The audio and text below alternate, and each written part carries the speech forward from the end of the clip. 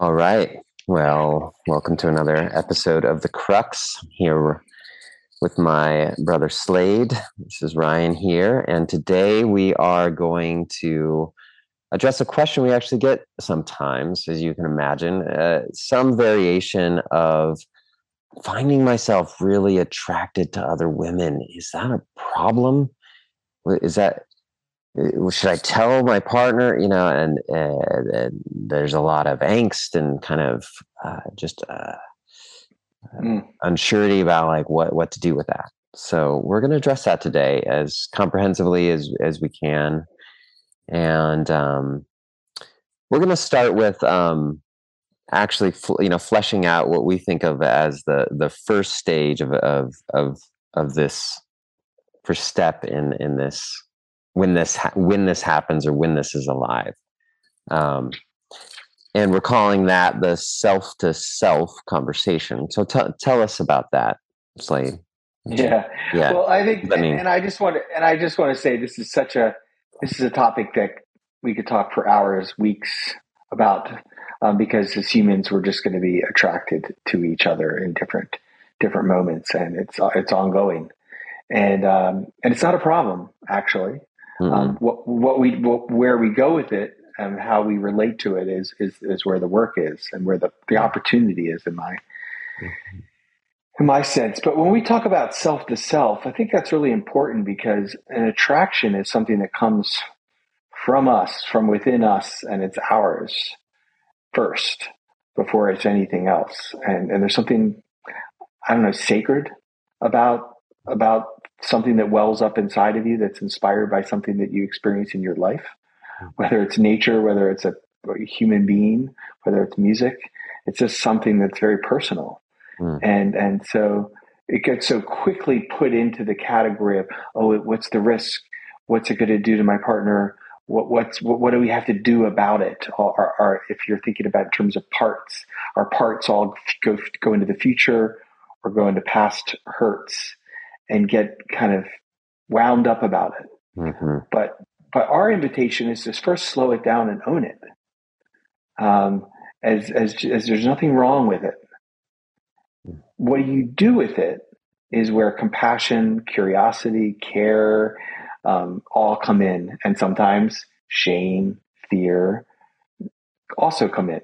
So it's an opening, and so that's why we want to start with what we call self to self, and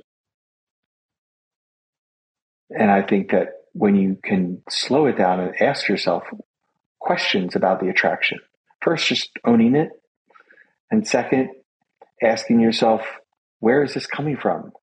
Is it just a nice energy I'm feeling with that person I'm talking to in the hardware store, or the nursery, or the Montessori, or the dance, or the party?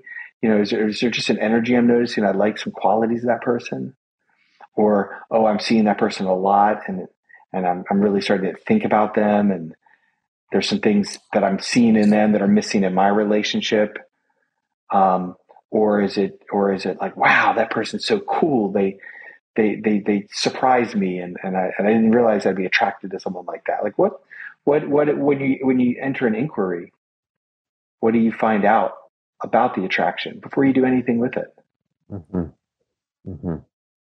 Yeah, yeah, it's such a great starting point. Well, I mean, with honestly, with anything that's significant that is arising within you is to uh, put in check maybe the parts that turn it into a problem, right? Like our perspective always, right, is a sort of radical self acceptance orientation, right, where anything that arises is like, oh, look at that, huh, wow. That's interesting. Yeah, I didn't think I would be attracted to somebody like that, but I'm finding, and what is it, right? Like this, it's a attitude, right? And oh, look at that. There's some part of me that's really actually thinks that there's something wrong about being attracted to that person or, um, wow. Right. So such a good starting point, right? And I want to kind of add something too. It's like that I think for all the sort of more polyamorous or polysensual or that those kind of folks out there, and that I I think that there there's a important thing to just recognize that we are that we are wired to feel that, right? I mean, that it's such a valid movement in us to explore and be curious about what would it be like to be with that person, right? And we do live in such a heavily oriented, kind of like, generally speaking, right, just a very monogamous oriented The culture, nuclear family. right, where we're still kind of working our way out of that totally ridiculous, unrealistic expectation that we should feel only attraction towards like one other person for our entire life or something like that. Um, Yeah, there's a lot of people out there speaking, whether it's Esther Perel, some others that are really forward in this conversation. We are in a bit of a frontier where people don't have to stay together. People don't have to stay always in a monogamous situation. Um, people are people are asking the question about what do I need, what's healthy, what meets my needs right now. And so, for all of you listeners out there, wherever you put yourself in the spectrum, what we want you to listen for, what are some of the principles that we're talking about here in terms of how you relate to yourself about any attraction you feel. Where, or do you examine it? Do you get close to it? Are you curious about it? Is it a part of an ongoing self inquiry? And then what do you need to do about that or not do about that? It's not always about the part, like Ryan, like you said, the parts have to do something about it, make it happen, figure it out, own it, apologize. All these stories that come from our past. You're going to do your own process. You're going to find out what needs to happen, and maybe this is what will move us in this conversation this morning. And we'll talk about this again. But where do you then move once you've been intimate with this question in yourself, and you've asked yourself, what is this in me? Does it meet the criteria of being brought into conversation with your partner? And this is what we call self to other. What are some of the parameters of that? Is it something that just nice for you to hold for yourself? It's not getting in the way of your partnership. You've told your partner about other attractions. This one you can just cultivate for your own. Maybe you don't need to name it, but there's a whole range of others where it might be important. And so a good gating question when you're asking yourself what to do about attraction is withholding this going to hurt our bond? Is naming this right now going to hurt our bond? Is naming this going to bring us closer? Is withholding this going to serve us? So what does your bond need? Where is the other? Where is your partner today, this week? Right. Which is such a powerful, that puts you really in a much, I don't know, more effective place. Instead of getting into a black and white, like either I tell them or I don't tell them, it really shifts everything when there's a bigger question that you're bringing forth here, right? Which is, what would serve the bond right here, right? What would and it's more of a contemplative question, right? I mean, it requires a bit more like you actually stopping and considering and feeling into it, using your intuition around what you know about your partner heretofore, and what's the context of where we are right now? Right. Like what can it handle? Right. Do we have repair work we have to do? Has there been a history of infidelity or running emotional attractions, emotional affairs? Is there history that you have to include in your process. Right. Right. Isn't there some way too, though? I mean, to use it or to bring it into the relationship as a source of kind of inspiration, right? Like that these attractions that we have can inspire like more exploration in the relationship, right? That they can be just a signal that, ooh, I would like more of that in my relationship. What would it look like to maybe for me to own some of that kind of energy that that person represents, or maybe inspire some of that energy in my partner so that I can experience it. I mean, it doesn't have to be one bringing in that this particular attraction to talk about it and think about it as some thing that needs to be specifically focused on. You know, it can be this source of Can you give an inspiration. example? I think I'm with you. I would love to. Yeah. Yeah. Well, I'll say that I think it's sometime in the past, like I, yeah, this is simple. This is so simple. Like I like, I like hair. I mean, I like beautiful, like like sort of well kept hair.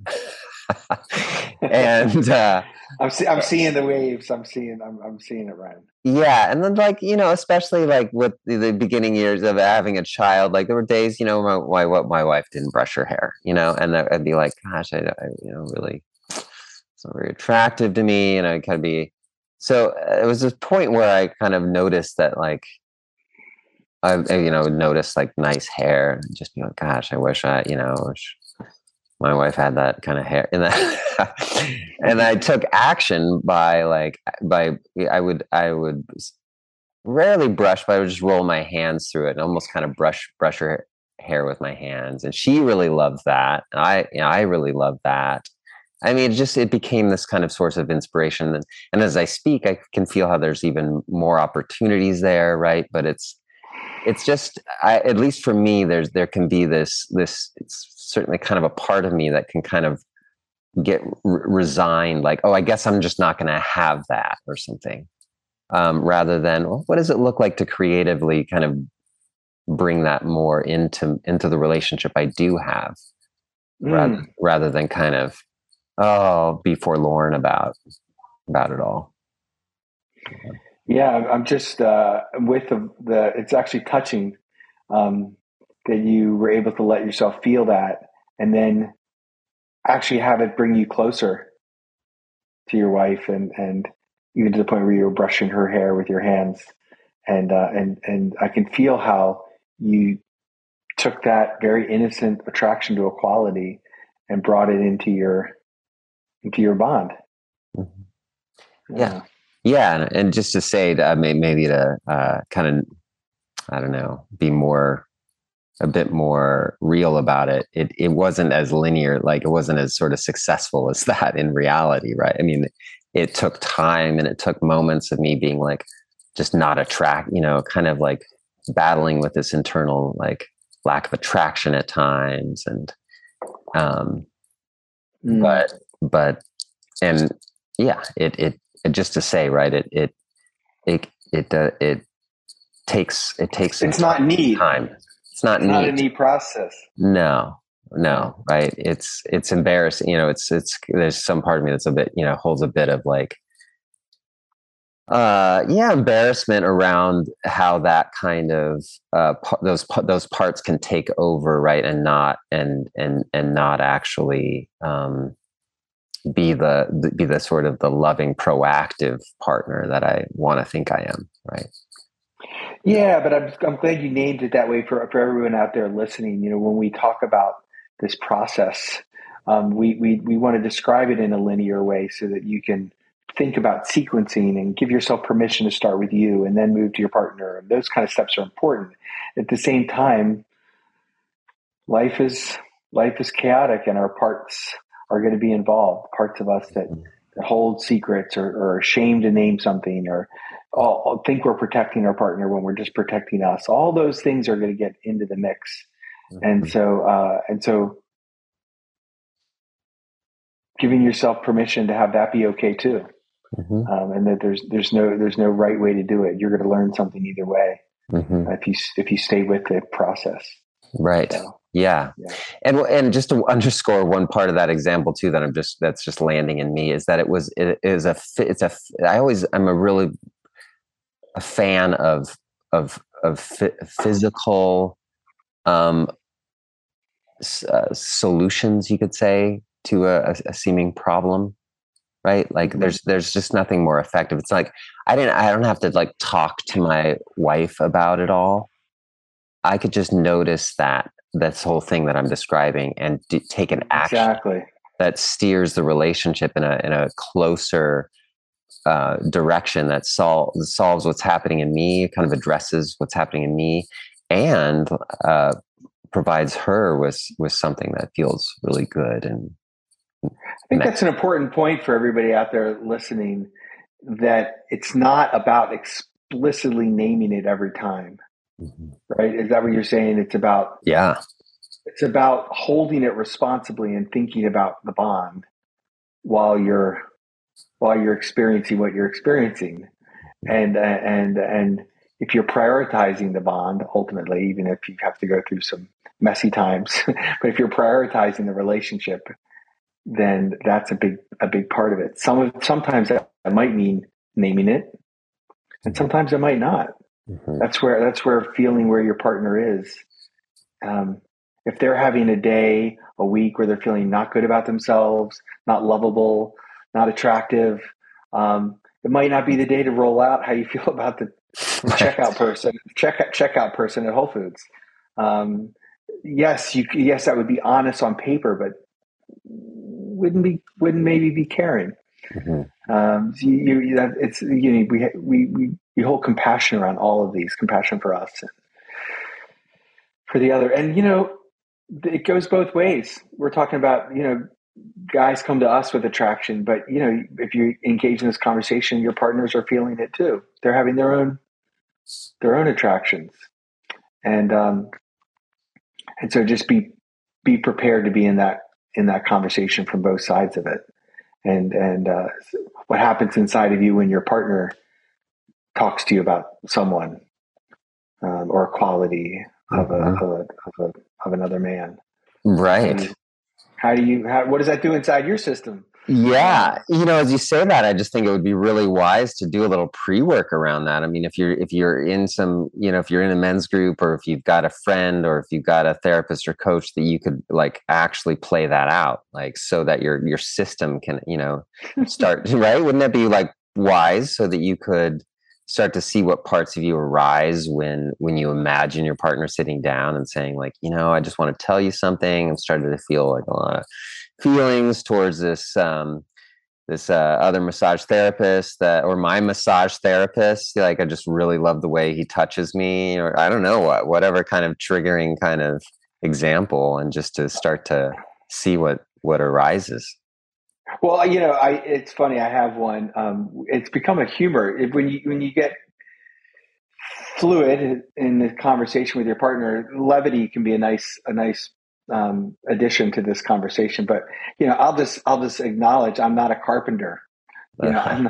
I'm not the guy that builds things on our property, and so my we have some humor because my wife likes guys who build things, and that's an attractive quality. A guy who can just like fashion a kayak out of wood, and so we'll sometimes I'll joke around and be like, yeah, like that guy, he's not me, and we'll sort of laugh about it, and I'll just I think there was maybe a time when I had some shame about that and some protection around that, and now it's just something that we laugh about, and just there's a possibility that could be part of a conversation between the two of you that has humor and learning, and but it's all about starting with where you are now. Mhm. That's great. I feel like these some really good things for those men out there that are asking this question to ponder and to explore. Anything else you feel like we want to add before we wrap up today?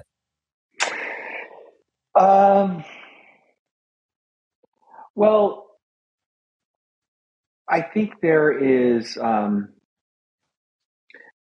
a principle of slowing it down that I think is really important, and asking yourself questions about what the potential is for this conversation, and being with it yourself first. And if you're in therapy, if you're in a men's group, if you have some space to explore it, sometimes that can be really helpful, before airing it with your partner. Um, and other times, it's a good time for you just to take a risk and surprise yourself with how much capacity your partner has. Um, but we want to give you all permission, to have this whole topic, move from being something that is necessarily, hurtful or dishonest, to just a quality of life that you can explore. That can add a lot to your bond. Mm-hmm. Lovely, wonderful, wonderful way to complete our time together. Thank you, Slade. Yeah. Thanks, Ryan. Yeah. All right. Till next time, guys.